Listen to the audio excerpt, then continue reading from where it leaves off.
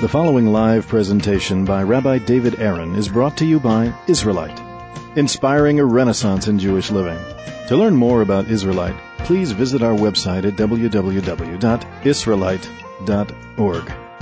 Additional contact information is available at the end of this presentation. Thank you for learning with Israelite and enjoy the experience. What we have here is a development, a play of words, but not just words that have no meaning. We have the name, the Yud, the Hey, the Vav, and the Hey, which is our encounter of God as the all-encompassing reality, in which we exist only out of the grace of His shared being. We are infinitely smaller than a drop in the ocean of infinity, right? And therefore, when one realizes that truth, one cannot help but completely surrender and nullify themselves. We have another name of God, which is the name Elohim, which indicates precisely the opposite. God is a creator, the source of multiplicity. God designs a world with borders, with identity, with categories. The whole process of creation is one which evolves towards greater degrees of identity, definition, individuation, until we reach a person who apparently has independence, a man with free choice. He's not only mobile physically, but he has choice, and he has taken on a quality which is of the likeness of God, right? In the image of God. Elohim says that I have an identity, I have choice, I have power. My choice can change the world. My choice can establish various consequences. And God will judge me. Why will God judge me? Because what I have to say and what I have to do is really important, has genuine effects in the universe. And God responds. God relates to me because He's a part of divine significance to me. Now the name Elohim, exclusive, independent of a notion, of any sense of Yud Kei Vav Kei, would be the source of idolatry. And is the source of idolatry. When a person has an exclusive orientation, philosophical orientation, of God as an Elohim only, so then there's a possibility for Elohim Acherim, other gods. There's a possibility for an absolute multiplicity of powers which are independent of God, including myself. I too could be an Elohim. And therefore the snake came in that name to the first man and woman, said, Elohim doesn't want you to eat the tree because he doesn't want competition. He doesn't want you to actualize your independent power of Him. Okay? What the first man should have realized and the first woman should have realized is, you're right, God is an Elohim, and therefore I have choice, therefore I have power, and therefore I have true identity. But God is a Yud Kei Vav Kei, and therefore, although I have a distinct reality, I do not have an independent reality. I only exist within the being of God as an act of grace of His, so to speak, sharing His being with me. I am ultimately in a state of surrender and nullification to God. The first man and woman should have chosen to say yes. They should have realized they could have say no, because God is an Elohim. But why would I want to choose to say no when I recognize that God is Yud Kei Vav Kei?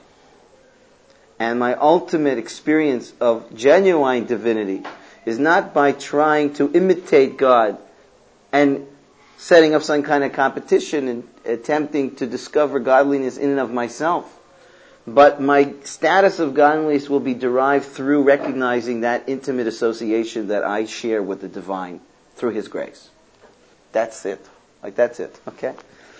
Well, once they broke down, once they didn't realize this, they separated the name Yud Kei Vav Kei from Elohim. There are generations whose religion is based on complete surrender without any identity, and there are religions that are based on so much identity. There's a polytheistic system, there are many forces, and there's a struggle in the world. along comes a man named Abraham. And he is this first human being who, with a innate sense of surrender to God, is able to accept the command of Yud-Kei Vav-Kei to establish himself so that Yud-Kei Vav-Kei will be unto him an Elohim also. You follow how it works?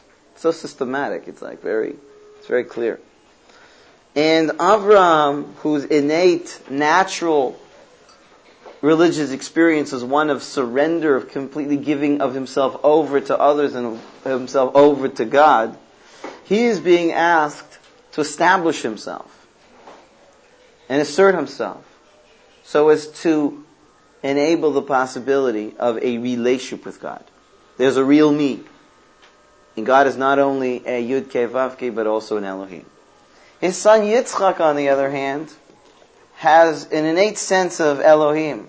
There's a judge.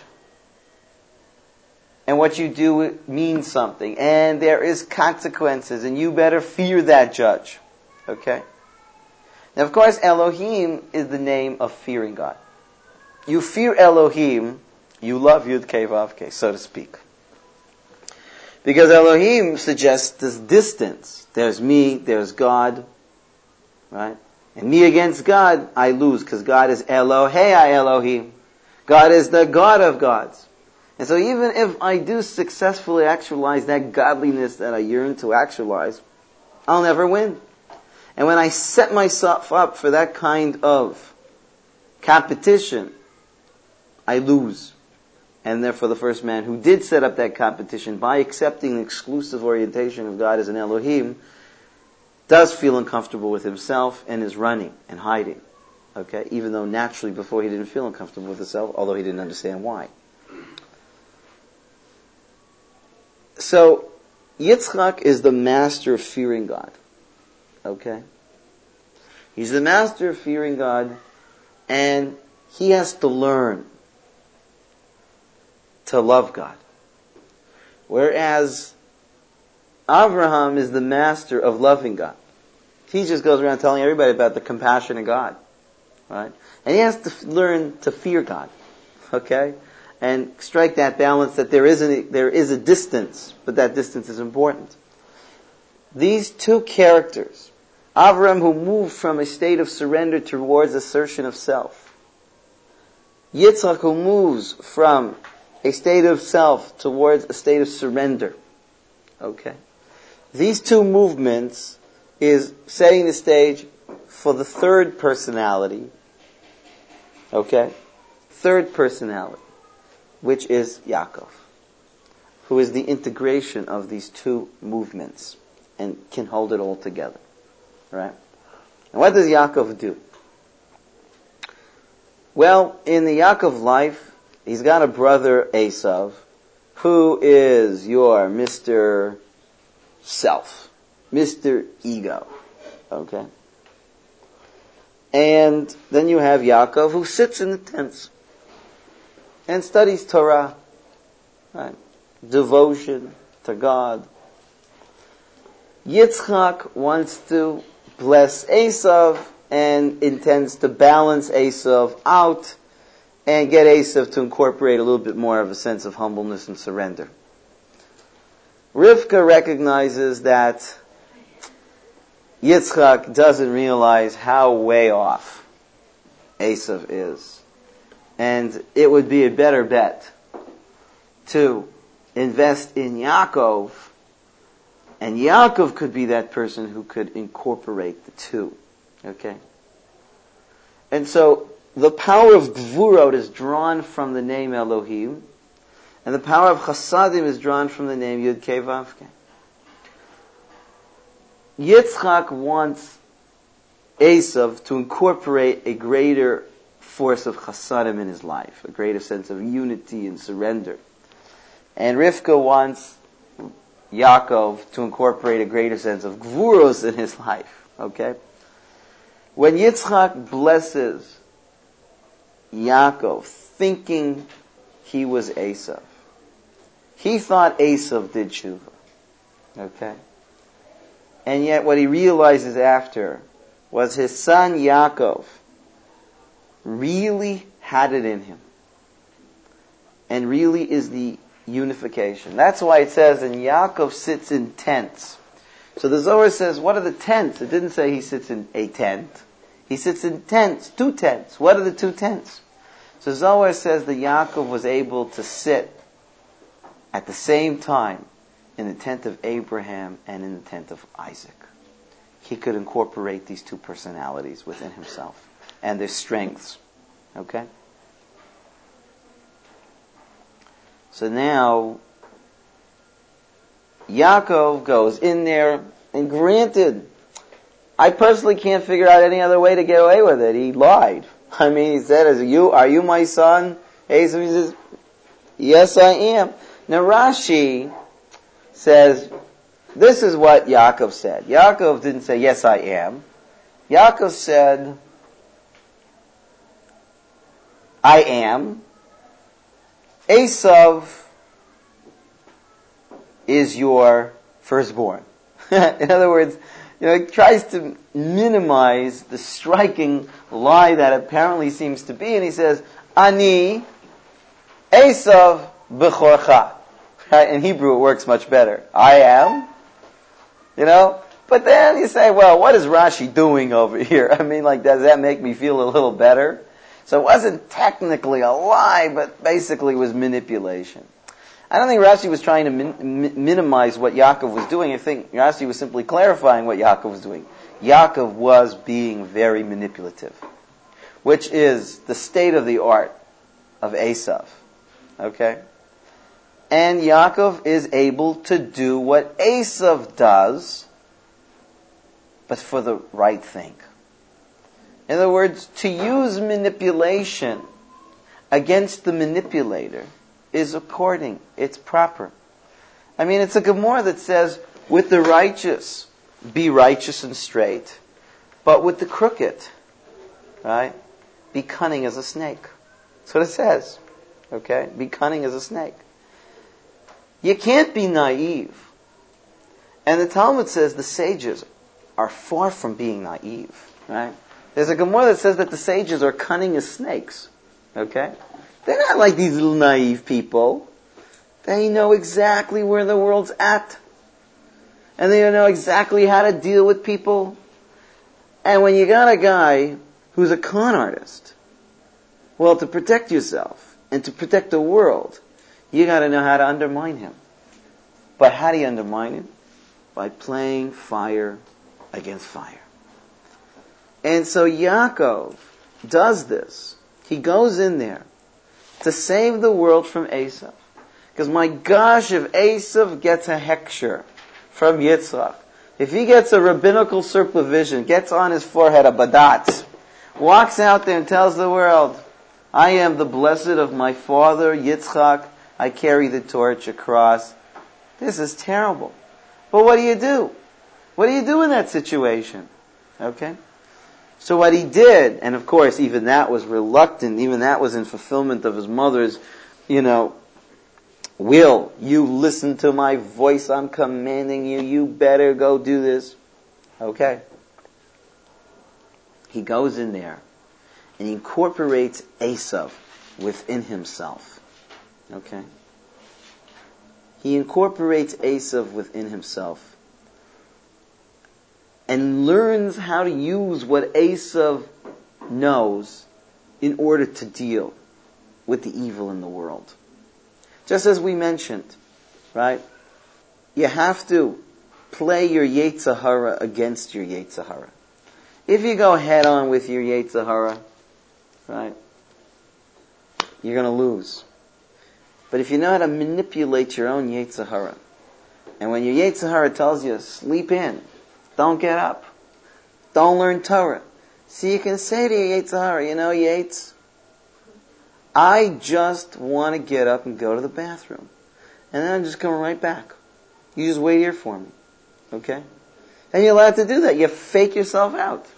Because if you say, no, I'm going to do it, you're never going to get there. So don't do that. Right? It's like trying to make a decision to stay a year and learn Torah. It's a very difficult decision. I'm going to take a year, I'm going to spend a year. You don't have to do that to yourself. Why you got to do that to yourself? The Yetzer Hara loves that kind of stuff. Right? Right? You say, Yetzer Hara, I just want to stay another day. Right? And then after that we'll go out, we'll go to Paris and have a good time. But, just another day. Right? That's how you gotta work with it. And so, when Esav comes in and he's crying, he says, my father, how can you do this? What's going on? His father says to him, your brother Yaakov came in with cunningness, with mirma, and took your blessing. And one of the understandings is your blessing, Esav, was your cunningness, and you made it into a curse. Right? If you're a cunning person, right, there's a lot of things you can do for the world. You could become a secret agent man, right? You could do a lot of things. If you're a master of disguise, you could do a lot of great things for the world, okay? And you, Esav, you were cunning, you were manipulative, but with your cunningness and your manipulative, if you would have learned how to manipulate your own Yetzer Hara, right, and manipulate the evil people, which was what the oral tradition says, that when they had hard court cases, they used to call in Esav. They just knew that Esav will get to the bottom of this guy, because they felt that there was something fishy about this witness, but they just couldn't get the witness to really open up and tell the truth. Bring in Esav. Esav knew exactly how to get that witness to admit, right? So you could be a fantastic lawyer, right? You could have Meryl Streep start to cry her eyes out that she really did it or whatever, right? You could really get the greatest actress to break down and boom, you got him. So he said, Esav, you could have done so much, right? You could have done so much for good, okay? For good. And he saw within Esav the possibility of being a great oral tradition master. Because one of the arts of oral tradition, and it's a bit of a dangerous thing I'm going to say, is sometimes the rabbi needs to know how to manipulate the halakha in order to fulfill a basic aspect in Judaism of compassion. He's not going to change the halakha, but he's got to know how to find a loophole. Okay? Find a loophole for this situation, because it demands it right now. He can't go against halakha. Right? And you will find that there's a very interesting book by Rabbi Berkowitz called Not in Heaven about oral tradition and halakha. And how the rabbis created something called the prose bowl, which is, in those days, when you would lend somebody, when you get to the Shemitah year, if they didn't pay you back, then, boom, the debt is annulled. And in original Torah consciousness, right, people would do that. And even though it's getting close to the Shemitah year, and it's very possible within about 2 years, this guy might not pay me, and if Shemitah comes through, the debt is annulled. Okay?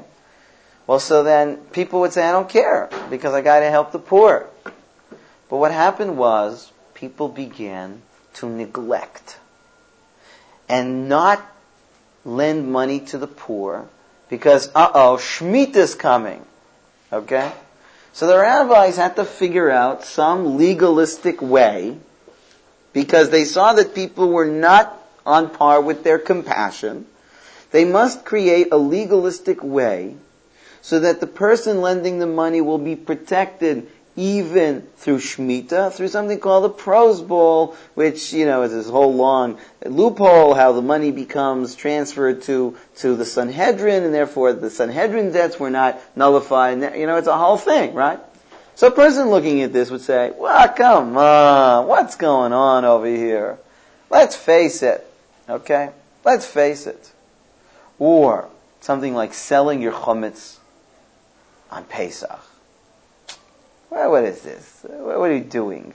Technically it's not mine because I really sold it to this non-Jew who will give it back to me afterwards. He doesn't really have to, so it's not completely a fake off. I mean, it's not a fake off. He really owns it, but what are you talking about? It says burn your chametz, you burn your chametz. But as situation in life goes on, and it's clear that people could not meet up with those standards, the ideal is burn your chametz.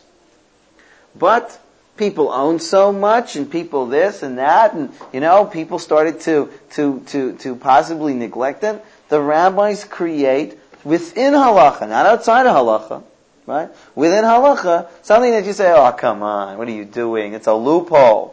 That's like an Esav kind of thing. Who are you trying to fool? You sold your chametz and put a little tape on your cupboard, and come on, what's going on? Well, that's one of the talents that the rabbis have the right to do in the name of Torah and a surrendered state to God, of course. But with that, you could do some rotten things. Are you doing it in the name of God to preserve Torah, or are you trying to undermine Torah? Well, Yitzchak saw, what Esav's got is so important. And as we learned, his head is buried in Ma'arat Machpelah. He had a good Yiddish cup, right? His head is lying there next to all the greats, because he had a good head. In his roots, okay, he was good. But because it's out of context, it's not with a sense of surrender to God, that's where he goes off. So granted, the Rashi says that Yaakov didn't really lie, apparently, because when he said, are you Esav? So he didn't answer the question. He said, I am. Esav is your firstborn. Anochi? Esav bechorcha. Put a little comma there. So you'd say, well, technically did he lie? No, he technically didn't lie. But what are you talking about? He manipulated. But it doesn't get paid back for it anyway? So that's what we're going to see in what we're going to explore today anyways. But what we see over here is that Yaakov has incorporated the art of Esav, okay? And in fact, the Zohar says what he did is he really beat the snake. Because this was the art of the snake. The snake is a manipulator, right? The snake is a manipulator. But the way you fix the snake is not by simply destroying the snake. What you've got to do is turn the snake around so that even his art will be in service to God. That's the ultimate fixing, okay? If you can take that snake who had the art of manipulation and again use it for the purposes of God in the world. And of course, it's a very dangerous thing, you feel the fine line and how a person can go this way or that way. And this is what Yaakov did. But you have to understand, Yaakov doesn't feel so comfortable. He doesn't feel so sure of himself. He knows that, listen, bottom line, no one could ever say that Yaakov got the blessings through manipulation, because Yitzchak, after realizing it was Yaakov, said, and may he be blessed. Now that he did it, he said, by gosh, that's my son Yaakov, kol hakavod, right? He's not that kid I thought he was that just would sit in the tents and learn. He's able to use what Esav has, because without what Esav has, you can't make it in a real world. Okay? You can't make it in the real world unless you know Esav's art, know when to use it against the evil. Okay? And so Yaakov is told, run, because your brother Esav is out to get you. He wants to kill you. Alright. So chapter 28, verse 10. Yaakov leaves from Beersheba and goes to Harana. It's a little strange, no? Yaakov leaves from Beersheba and goes to Harana. Yaakov went to Harana. No, Yaakov is doing two things. If I were to say, if you knew that I was in Toronto and I went to New York, you'd say, David went to New York. You wouldn't say, and David left Toronto and went to New York. Right? If I say David left Toronto, went to New York, then there's really two things I was doing. Right? What are they? One is I'm leaving Toronto, and that's its own purpose. And the other is I'm going to New York. There's two different things. So Yaakov is leaving Beersheba, okay, because he's on the run. He wants to get away, okay. His going is not in order simply to go. His going is in order to leave. All right. So let's keep this in mind. And he happens upon a place, vivga b'makom, and he hits a place. Now, the oral tradition says, what does this mean to hit a place? So the word, the Gemara in Brachot, page 26, says that this word vivga means to pray. Okay? It's to meet the place. So what does it mean he prayed? Because one of the names for Hashem is place. Right? Hashem is Hamakom. So he met the place, meaning he prayed. So the Talmud learns from here, we learn from here, that Yaakov established the tefillah, the prayer of Ma'ariv, night prayer. Avram established Shacharit, morning prayer. Yitzchak established Mincha, afternoon prayer. That was his favorite time to pray, so to speak. But Yaakov established Ma'ariv, okay, night prayer. What's it got to do with all this? We'll try and put it together in a second. As well as V'yifga b'makom, the old tradition says, means that the place came towards him. That he had this mystical experience of kfitzat derech, which is like he found himself in this place. He all of a sudden was in this place rather than he went to it, it came to him. So something mystical happened, which is place came towards him. Then it says, and he slept there because the sun had come. Okay? Which means the sun had set. So that also is very strange kind of language. He slept there because the sun had set. So your old tradition says, the sun set before its time. So what we have here is that place, space, is transcending the rules of space, and time is transcending the rules of time, according to this midrash. And he takes from the rocks of the place, and he puts them meiroshotav, from his head, which is a little difficult because it doesn't mean underneath his head only, but above and around his head. In other words, we are taught that what he did is he built with rocks a kind of protection under and around his head. Okay? Vishkav b'makom hahu. And he slept in that place. Which implies that in another place he did not sleep. So the oral tradition, very clear and sensitive to these nuances in the words, says that, yes, in fact, he did sleep in that place, but hasn't slept for the last 14 years because he was involved in the study of Torah. So, what is going on over here? Yaakov was not able to sleep for a long time. He intentionally did not sleep. And now he's being forced to go to sleep in a place where he would prefer not to, because if he's putting this around his head, it must mean that he's frightened. The old tradition says, yes, he's frightened of wild animals. So he thought, well, at least I'll do something to protect my head, because if they get at my head, then I'm really gone. If they, hit another part of my body, at least I'll be able to react, save myself. So he took these rocks, protected his head. He's nervous. And God is, so to speak, forcing him to go to sleep. And in fact, he is nervous. He's feeling very uncomfortable with what happened with Esav. And God wants him to go to sleep. Now, there's a reason why people can't go to sleep. They can't let go. Right? They can't let go. They're so preoccupied, so full of anxiety, they just can't go to sleep. Now, what he did to remedy that was he studied Torah consistently. So at least he was studying.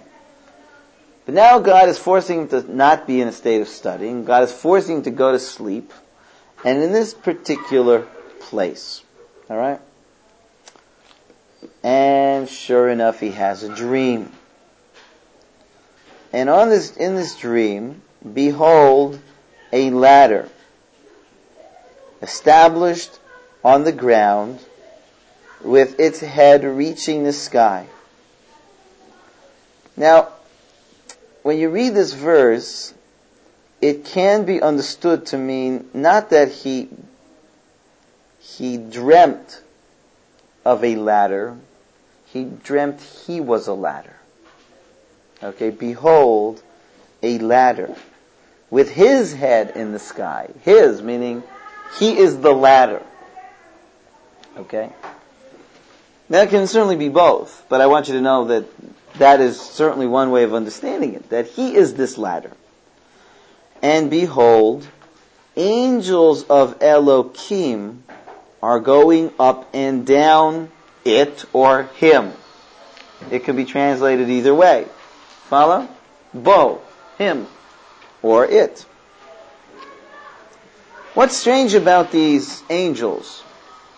These angels are going up and then going down. Why is it so strange? Right. I mean, angels should be coming down from the sky and then returning back to the sky. But these angels are going up from earth to heaven and coming back down. Vihine Yud-Kei Vav-Kei Nitzav Alav. And behold, Yud-Kei Vav-Kei is upon him or it. And he says, I am Hashem Elokei Avraham. I am Yud-Kei Vav-Kei, and yet Elohei Avraham, your father, Elohei Yitzchak. And the land upon which you sleep, to you I will give, and to your seed. Heavy. Very heavy. And again, by the way, the Midrash points out another kind of metaphysical thing happening, which you don't find the Midrash talk about so much. Just here you find a high concentration of these mystical things. Rashi brings it down. What do you mean, the land that you sleep on? How much land does a person sleep on? What, God is going to give me about 4 cubits of land? The one that's underneath my body, to me and my children? So Yerusha just says, no, God folded up all of Eretz Yisrael and put it underneath his head. Now, why would the Midrash say these kinds of things? Okay? So the Midrash is obviously suggesting that Yaakov is having an out of space, out of time experience. Okay? Time is facilitating his needs, and space is facilitating his needs. Time and space are subservient to him. He is not subservient to them, which is generally the way, certainly our lives are. We're bound to time and bound to space. But somehow time and space is bound to him and his relationship to Hashem. Now what's going on? Why does he see these angels going up and then going down? Well, the Midrash says a couple of interesting things. There's a Midrash that says these angels were going up from looking at him and saw that his face was carved into the holy throne of God. And then they went down and they saw, yeah, that's him up there. And then they went up and says, yeah, that's him down there. And then they went down and said, and the Midrash said, and they decided to kill him. But God said, don't touch him. They're overwhelmed. Who is this guy? What chutzpah is this guy? They have his face engraved on the very throne of God, and he's sleeping. Just sleeping. So that's one midrash. Another midrash says that he saw the angels of the future superpowers. Because every nation has an angel. Every nation has an angel. And so he saw the angels of the various future superpowers who were to conquer the Jews. That's why God says, this land I will give you, because these nations will conquer the Jews. He saw a Babylonian angel rise up a number of stairs and came tumbling down. He saw the Roman angel come tumbling down. Saw the Greek angel, saw the Persian angel. He saw all of Jewish exile, prophetically. Because he is the first Jewish exile. He is one individual, but he is actually the metaphor for all of Israel going into exile. He's running. Well, he sees all these superpowers go up as they ascend this ladder towards godliness and come tumbling down. And God said to Yaakov in this midrash, Yaakov, come on up. And Yaakov said, oh no, I'm not going up. I see all these angels going up and coming tumbling down.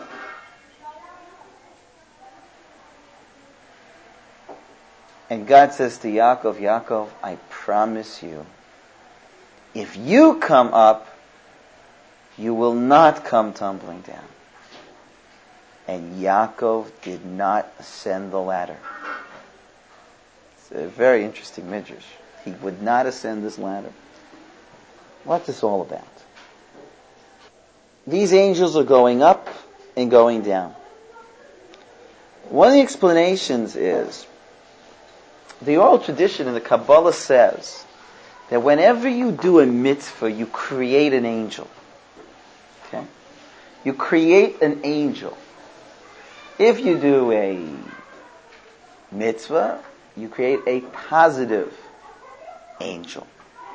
If you transgress, you create a negative angel.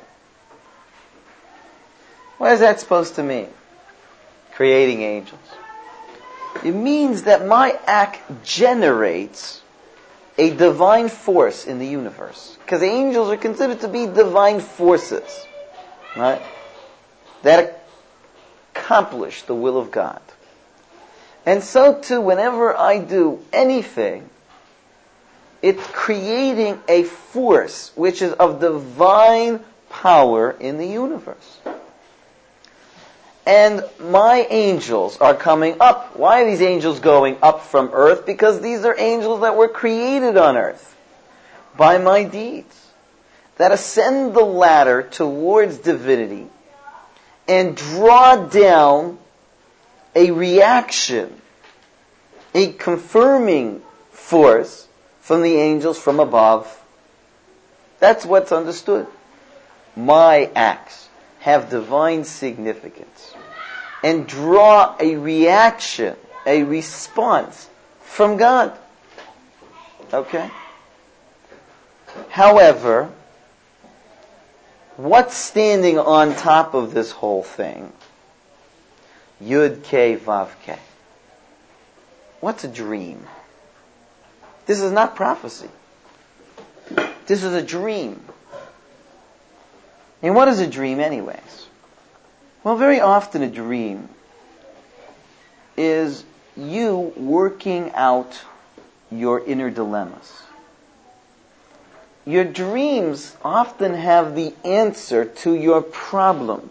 What you're struggling with is being performed to offer you some understanding. It's part of working yourself out. It's not simply God telling you something. It's you telling yourself something. You needing to learn something. You needing to resolve an inner conflict that you're having. Well, what do you think is the inner conflict that Yaakov's having? He doesn't feel so good about what happened.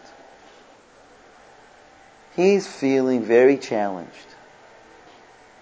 Because what did I do? How could I do this? Go in there, manipulate my father, get those blessings. Maybe if I wouldn't have gone in there, Esav would have got those blessings, and if he would have got those blessings, maybe that's what was meant to be. I mean, who am I to play God? God's the master of the universe. He's in control. Was what I did a lack of faith? Did I take life too much into my own hands and in some way didn't recognize enough that it's really all in God's hands? He's got a struggle over here.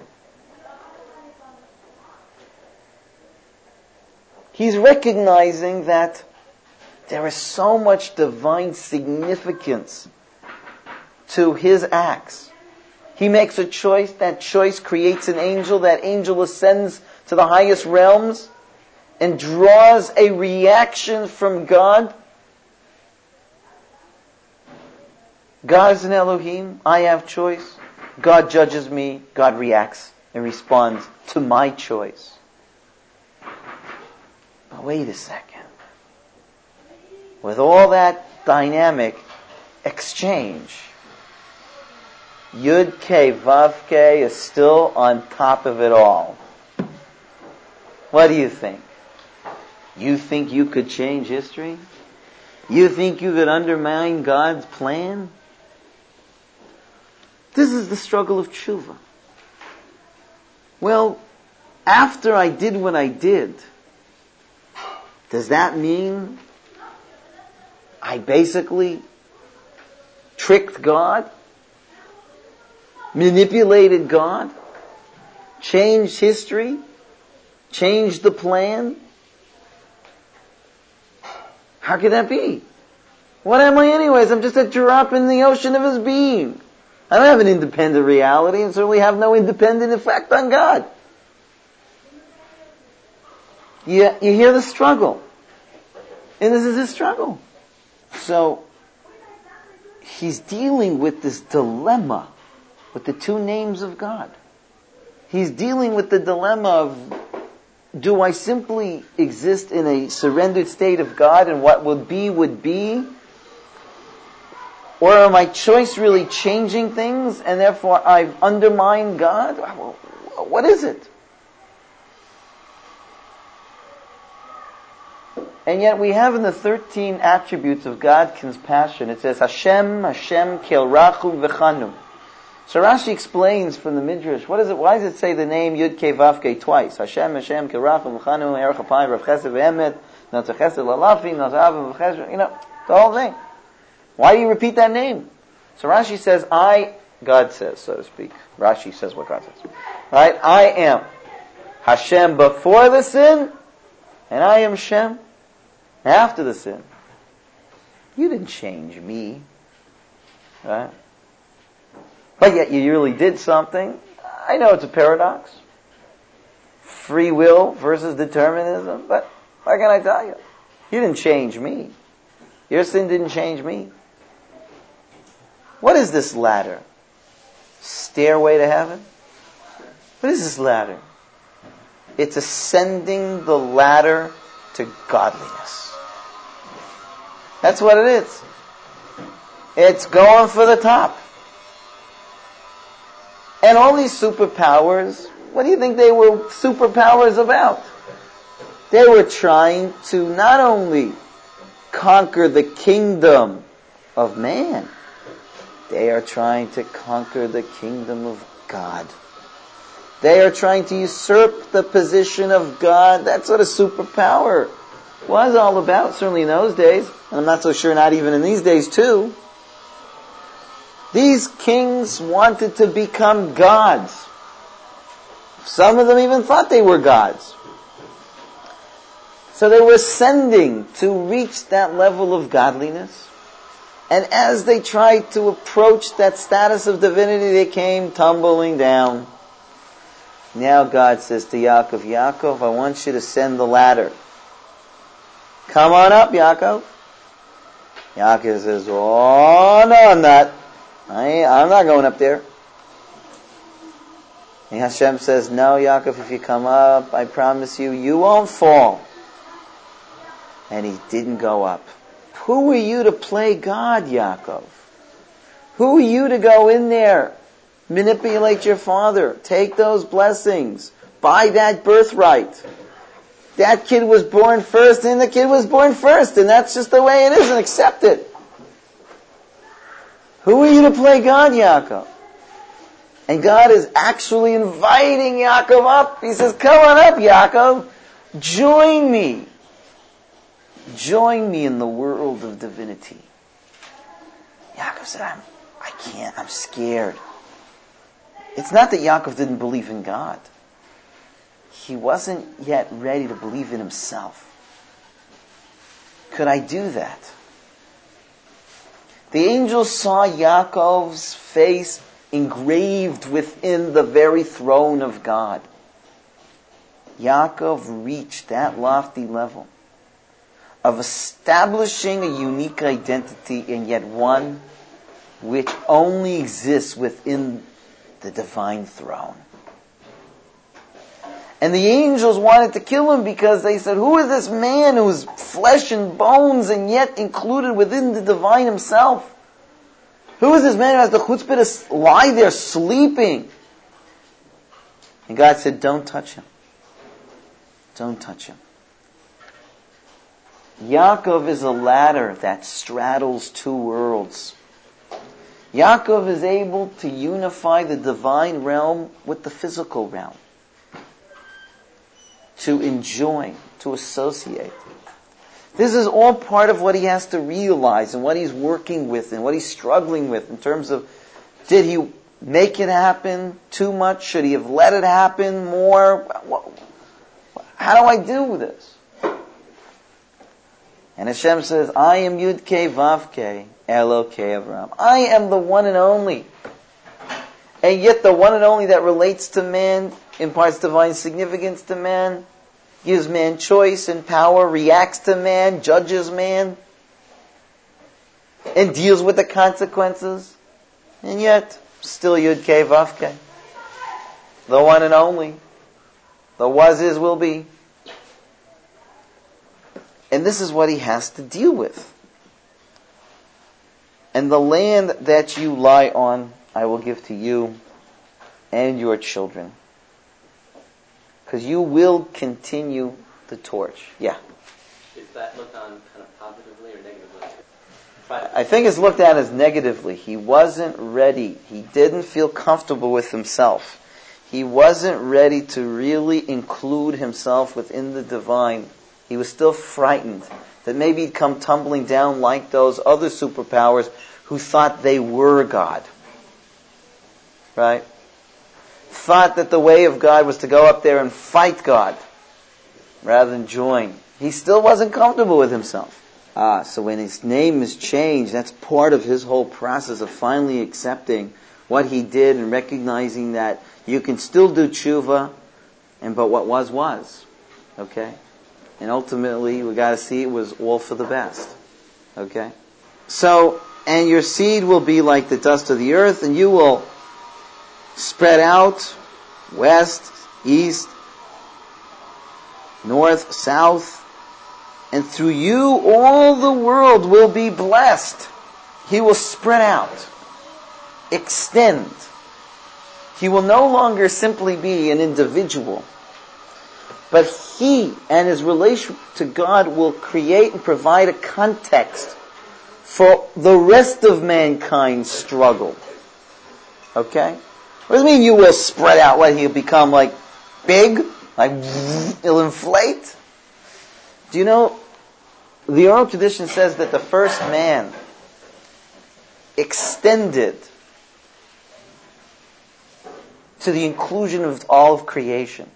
He wasn't really so much in creation. Creation was more in him than he was in creation. He set the stage for the world, but he blew it. And now Yaakov is beginning to fix that. Okay? He's making serious choices, and yet he has to recognize that it's still in Hashem's hands. And through you the world will be blessed. And you can imagine how he's struggling with it. Why? But what I did, look what I did. I manipulated my father. I stole those blessings. And behold, I am with you, and I will guard you in all that you go, and I will bring you back to this land, and I will not leave you until I will do what I said. Yaakov wakes up from his sleep and says, wow, Yesh Yud Kei Vav Kei B'makom Hazeh. There is Yud Kei Vav Kei in this place. Va'anochi lo yadati. And I didn't know. Well, what's that supposed to mean, I didn't know? Because had he known what? I wouldn't have gone to sleep. Right? I wouldn't go to sleep. How can I sleep? How can I have the chutzpah to sleep here? Right? And kind of like snooze and kind of do something so this worldly of a thing to do. Just go to sleep. But that's exactly what God wanted him to do. To feel comfortable with his this worldly identity, yet in the presence of Yud Kei Vav Kei. V'yar v'yomar, and then he feared. And he says, how awesome is this place. Ein zekim beit Elohim. Wait a second. This is nothing if not for the house of God. What's he realizing? He's struggling between these two names, and of course not the names, the implications of the awesomeness of God and how all is truly nullified to God, and yet there is distinct reality to us. This is the house of Elohim. The house whereby man can cultivate and develop himself and his powers and his choices. Okay. He gets up in the morning and he takes the rock that he put around his head and he establishes it as a cornerstone, calls the place Bet El, the house of God, and promises and says, if God will be with me and guard me on this way that I will go, and bread he will give me to eat and clothing, and I will return home in peace, then Yud Kei Vav Kei will be unto me an Elohim. And this rock will be the cornerstone of the house of God. Now what is this? The Beit HaMikdash. This is the Beit HaMikdash. What is the Beit HaMikdash? It's the place where heaven and earth meet. It's the place where the human and the divine meet. And yet the divine does not become any less divine, and the human doesn't become any less human. There's that unity, there's that embrace, and yet there is this oneness. And yet the differences. There's so much divine light in the Beit HaMikdash, and yet nobody ever attributes it to be God. Right? People are kissing the wall and bowing before the wall, but nobody thinks it's God. And I remember one day, a group of Japanese came. And I was davening, and these guys were davening next to the wall. And the fervent davening they had. I mean, I understand what he was saying. Tears were pouring down his face. It was really heavy duty. Right? And then he literally fell on his face and lying on the floor, put his head next to the wall and was crying, lying on the floor with his head next to the wall. Well, the Hasidim around, looked and like, what's going on? You can't do this. This is like, you can't do this to the wall. It looks like idolatry. Bowing to the wall and falling in front of the wall. So they came up to him and said, no, not here. You don't do this. On one hand, we attribute so much divine significance to that wall. Say the Shekhinah never left it. And yet nobody thinks it's God. Nobody bows down to it. Alright? It does not become idolatry. Okay? Idolatry is based on recognizing that in the multiplicity of this world is so much divinity. But when you don't have that in conjunction with a sense of Yud-Kei Vav-Kei, then what you have is polytheism, a multiplicity of independent godly forces. People think they're God. And here, he's realizing this strange combination of Yud-Kei Vav-Kei Elohim. He's recognizing that it's possible to create a house for God on earth, to accommodate divinity within our limited reality without this limited reality becoming God. And he says, if you guard me and watch me as I go to the house of Lavan, and I come back in peace. And Rashi brings down peace from any sin that I do not learn from the ways of this man Lavan, then Yud-Kei Vav-Kei was to me an Elohim. What does that mean? Yud-Kei Vav-Kei was to me an Elohim. And Rashi says that his name will be upon me from beginning to end, and you will find no blemish in my seed. If I can go into Lavan's house and come out in peace, not learning from his ways, not sinning, then this will demonstrate retroactively that Yud-Kei Vav-Kei was unto me an Elohim. What does that mean? Yaakov is struggling. How do I know what I did was really l'shem shamayim, was really for the sake of God? How do I know that there wasn't a sliver of selfishness in what I did? How do I know? There wasn't an iota of vengeance against my brother, of ego. How do I know? Because that's the acid test. I went in there and I did the opposite of truth. But it's okay to do the opposite of truth when it's in a complete state of devotion to establishing truth. Brother Esav is a crook, and I can't let him get away with it. And he sold me those birthrights. I gotta get it. How do I know that I truly did this Aveira Lishma? That I truly did that which is in general a transgression. But I did it not for me, not one bit for me. I didn't do it so I could be the Kohen Gadol, so that I could be Mr. Number One in the temple. I did it for the world and I did it for God. How do I know? Well, the acid test will be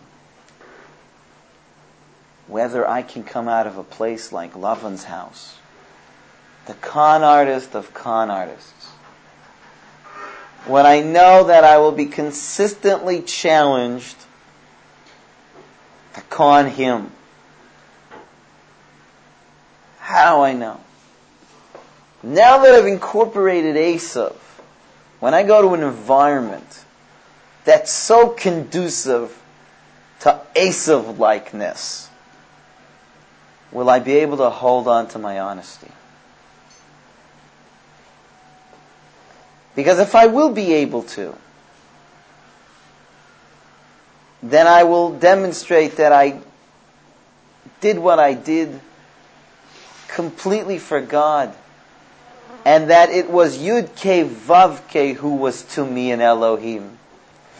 That when I behaved in a manner which is indicative of Elohim, it was in complete unity with my knowledge of Yud-Kei Vav-Kei, with surrender. Did I assert myself in a perfect state of surrender to God? That's very hard. Can you imagine what that must be? Asserting yourself in just for the sake of truth, for the sake of God. Just the other day I don't want to get into it, but I got something in the mail written by the son of Rabbi Meir Kahana. And the son of Rabbi Meir Kahana, it wasn't written to me, it's a mailing that they sent out to many people, has now taken over the leadership of his father's mission, as he perceives it, and has started a movement called Od Kahana Chai. Kahana is still alive. So he was reacting to an article in the Jewish press by a fellow who will be writing articles called In the Tradition of Meir Kahana. And in this article, he begins to knock Binyamin Zev Kahana down. What are you doing? This is idolatry. Who do you think you are? Taking over for your father. What are you talking about? Only God can resurrect the dead. Right? And the man is dead. So, his son, Meir Kahana's son, is writing a rebuttal to that. And you can hear it in his words. He's not doing this for himself. He's doing it because he knows, in his eyes anyways, that he must continue to portray the truth that his father portrayed. And he's not doing it in an egotistical way. And in and of himself, he'd rather not do it. And when you see the guy, he's really a very humble, soft-spoken fellow. And when he gets up there, this Binyamin Zev Kahana, you see he's forcing himself to take on this strength. And you feel ultimate humbleness. I heard the fellow speak. And again, I'm not in any way promoting their philosophies necessarily. I'm impressed with their devotion, even though maybe they're devoted to something that's not something I don't know. I'm not making a political statement. But when you actualize yourself, and you take a leadership position, and you do something which in the eyes of many would be considered, who are you to play God? Are you actualizing the godliness that you've been created in, and yet not in an egotistical way, but in a total sense of surrender, in a total sense of for the sake of God, for the sake of truth? That's the question. When people manipulate, they do it for themselves. And even if they say they're doing it for a great cause, but isn't there still a little iota of ego, perhaps? It's like, I once mentioned to you this story when I was in this yeshiva one day, and these guys got into this amazing fight over something really silly, these yeshiva boys.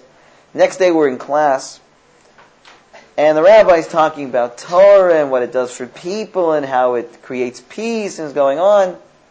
So one of the fellows another fellow in class had the guts to put up his hand and says, Rabbi, I have to tell you, I've lived in college dorms before.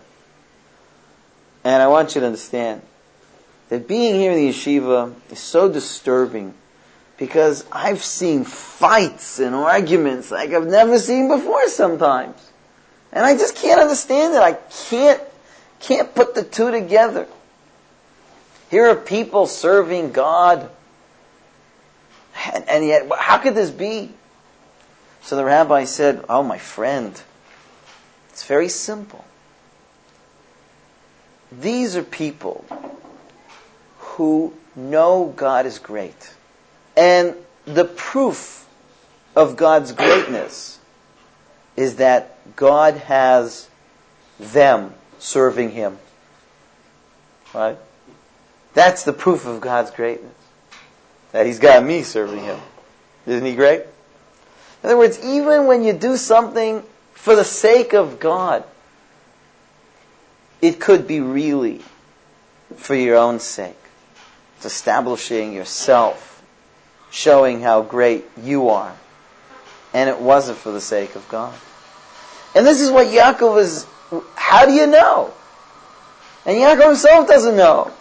How can I be sure 1,000,000% that what I did was completely for the sake of God?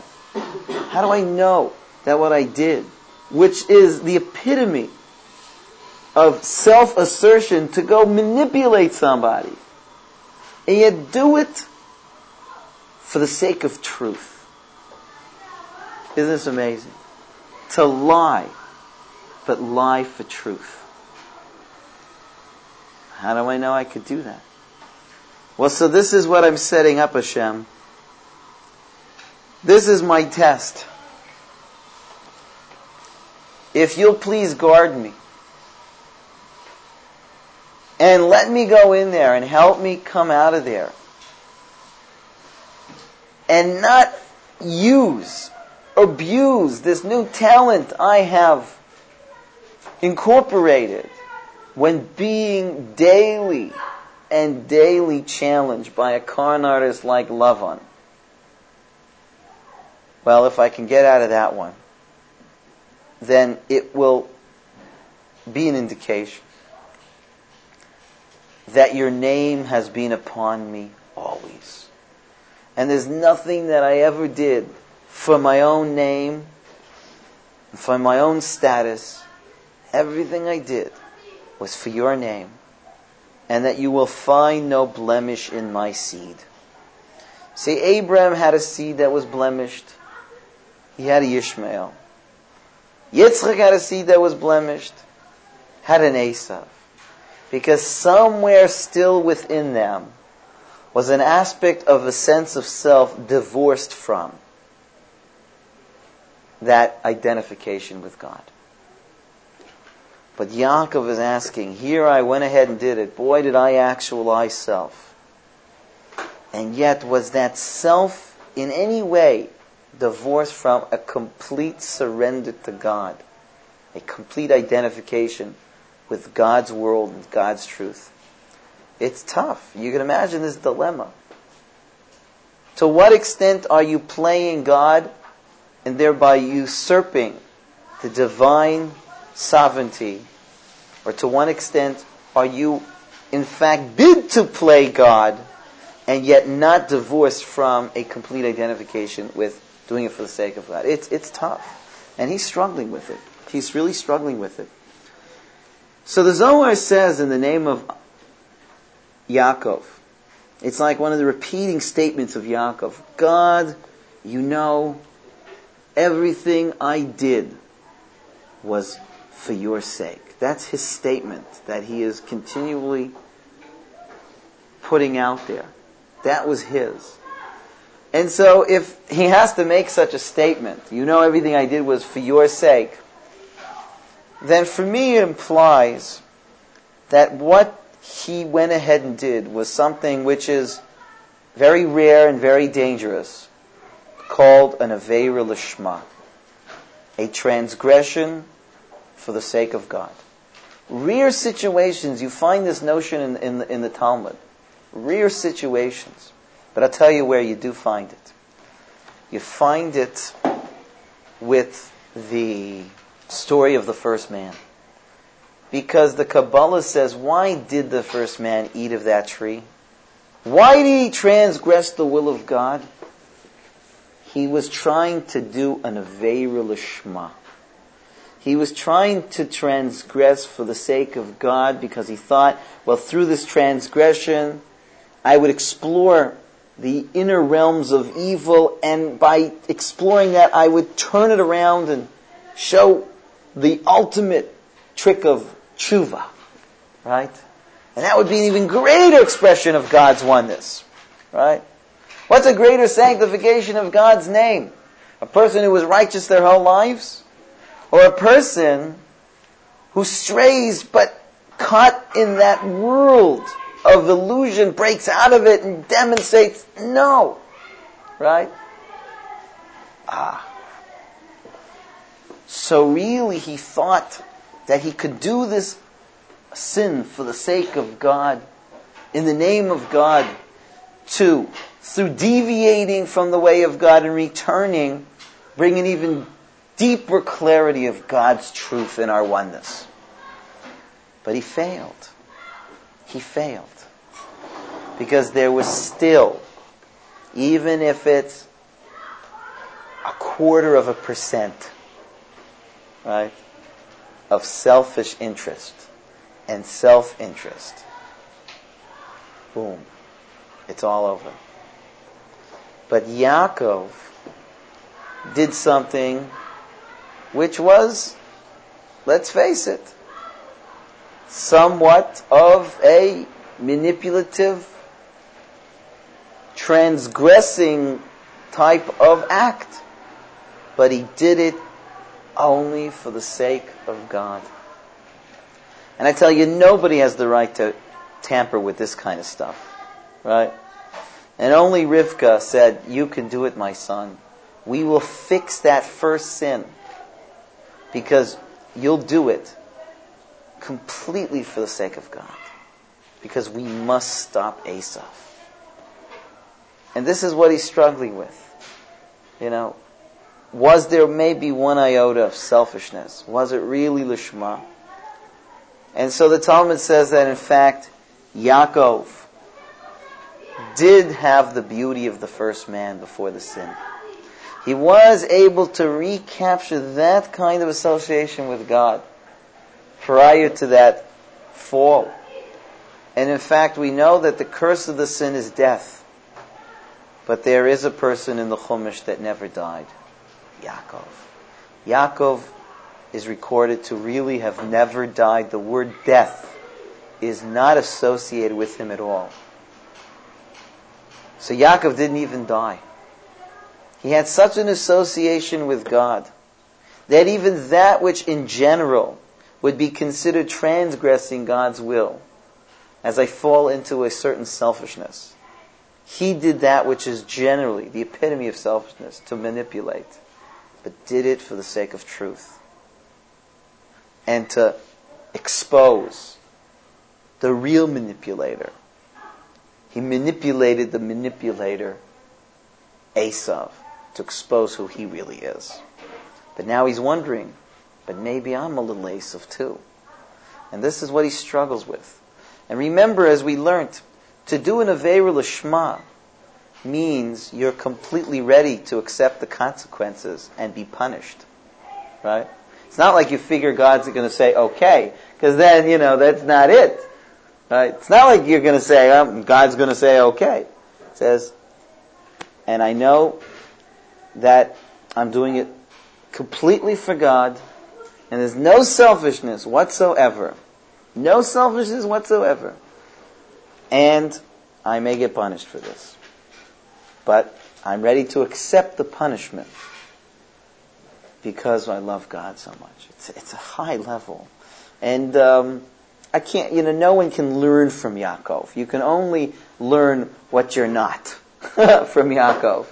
But I don't think anybody can learn from Yaakov to be that. Because it's playing with the fire of fires. And there are people who try to do this. There are people who try to do these type of things that they call Shebtai Tzvi, try to go into the Klippa, into the realms of evil and go in there. And, there are these kind of things that it happened. They say Noah tried to do this. He tried to eat of the tree of knowledge of good and bad, but this time really, but he couldn't do it. And he failed also. And Yaakov goes in there, and he comes out. But he's still not sure of himself. He's not, how can you ever be sure that you ever did it l'shem shamayim? So he's asking Hashem, let me pass this test. Let me accept the pain of being in the house of the ultimate con artist without reacting, right? Without it hitting my ego. Humbly accept. Handle myself. But I know what I'm going in for. Right? And that's how Rashi is clearly sensitive to that, by making it clear that if this happens, and if that's what's going to be, then it will be an indication that Hashem will be in Hashem, Yud Kei Vav Kei, right? Wasn't to me. I asserted myself as a derivative of surrendering to God. Can you imagine that? Right? And that's what I was trying to convey with someone like Binyamin Zev Kahana, which again I don't know. But when I saw him speak, and again it's dangerous for me to associate even with the political views because people have so many different opinions of it. I'm not making a political statement about whether he's right or wrong. But it's when a person asserts themselves, takes leadership position, and everybody's looking at you saying, what an egomaniac. Who is this guy to go playing God and playing leader and this and that? And you do that. And yet, what motivated you to do that? It was your surrender to God. Right? Out of a complete devotion and surrender to God, you understood that you have to assert yourself. That's really the highest level of self-power. Yeah, he really still didn't believe in himself. He didn't believe, could I really enjoy the divine, include myself right up there in that highest level without it in some way getting to my ego and boom. How did he depart from this world? Well, so that's the interesting thing. I mean, it does say that they buried him. It does say that they embalmed him even. The Egyptians embalmed him for a while. So what does that mean? I think it means that he never experienced death because he was always alive. Death means you kind of separate, you leave. But there was nowhere to leave because his reality was God. He didn't live in this world and left this world. He lived in the context of God. And therefore, he never left. There was nowhere to leave. Right? He was always there. He so much identified with God. He so much established an identity, and yet one that was in complete identification with God without thinking he's God or thinking God's him. Right? And yet with that, you have to understand, what did death come from? Death came from a human being divorcing themselves from God. Right? Because they fell to a selfish interest. Even though, the first man didn't think he was. He thought he was doing a Nevera Lishman. It was completely selfish. Right? That this selfishness was selflessness. Right? But now there's still an iota, an iota enough to fail and drop and to fall. Right? To fall. And therefore he divorced himself from the life of life, and now he falls into something called death. But Yaakov so identified with the divine and the divine values that even when he did something that seems to deviate from truth, it was all completely in the name of truth. Wow. That's eternal life. And so even though he passed out of a body, it wasn't a death of separation. It was true living and eternal living. And this is his high level. This is what he was able to do. And it's just unbelievable. Why did he know that he just did the right thing? Because part of humbleness is never believe in yourself until the day you die. That's part of humbleness, right? That you never believe in yourself and say, yeah. You always, the only way to maintain humbleness is to always have the humbleness to know that you might have been wrong, right? As long as you're open to that, so then you'll be open to it. And so he's open to it, and he's asking Hashem to give him a confirmation to be able to confidently say to himself and to the world that everything I did was l'shem shemayim. And you know when he'll feel comfortable doing it? When he'll finally get the name Israel. What about Jacob's seed? So Jacob's seed is considered to be completely whole and pure. He didn't have any sons that had an innate kind of evilness to them. Even though they each had such distinct... And even though they did some rotten things, right? Even though they did some rotten things. This is something to think about. It says his bed was complete, his children were complete. Each and every one of them was able to be the bearer of the torch of Abraham and be that source of blessing for the world. Even though they did do some pretty rotten things. I mean, the whole story is pretty fascinating what they did. So, but Is it the concept that all 12 are needed for wholeness? yeah, reflecting the 12 zodiacs and the 12 months of the year.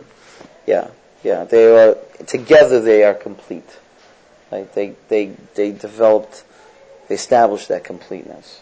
But in mystical talk, Yishmael is somehow bound to what's called the klipa, the hard shell. He's born with a certain hard shell, which is the hard shell that Avraham had still within himself that he didn't completely fix.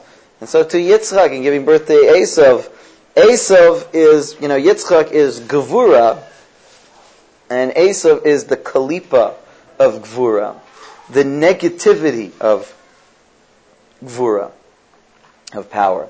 Yishmael is the negativity of kindness, because there's a negativity to kindness. If there's too much kindness and it's not balanced, then that too has negative qualities to it.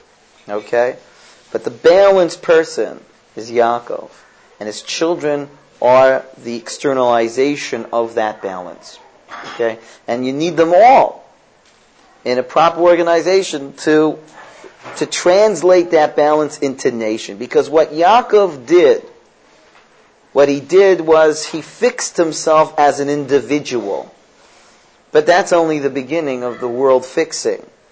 Because now that we have this individual who's fixed himself in that way, who's established that kind of relationship with God and has been able to draw that truth of God's oneness, that truth of God's love into the world, now we have to translate that into a nation, which is Am Yisrael. And once Am Yisrael will reach that point, we'll be ready to translate that into a universal phenomenon. And that's how this whole thing works, in the blossoming of what's called Tikkun Olam, the fixing of the world. This presentation by Rabbi David Aaron has been brought to you by Israelite, inspiring a renaissance in Jewish living. To access additional presentations from our online media library, order our best-selling books, or learn more about Israelite programming, including seminars, web-based learning, teleconferences, spiritual retreats, Shabbaton experiences, Israel missions, and leadership training, please visit us at www.israelite.org. That's www.israelight.org. You can also call us in New York at 212-947-4990, or in Jerusalem at country code 972-627-4890. We hope you enjoyed this presentation, and we look forward to learning with you at Israelite.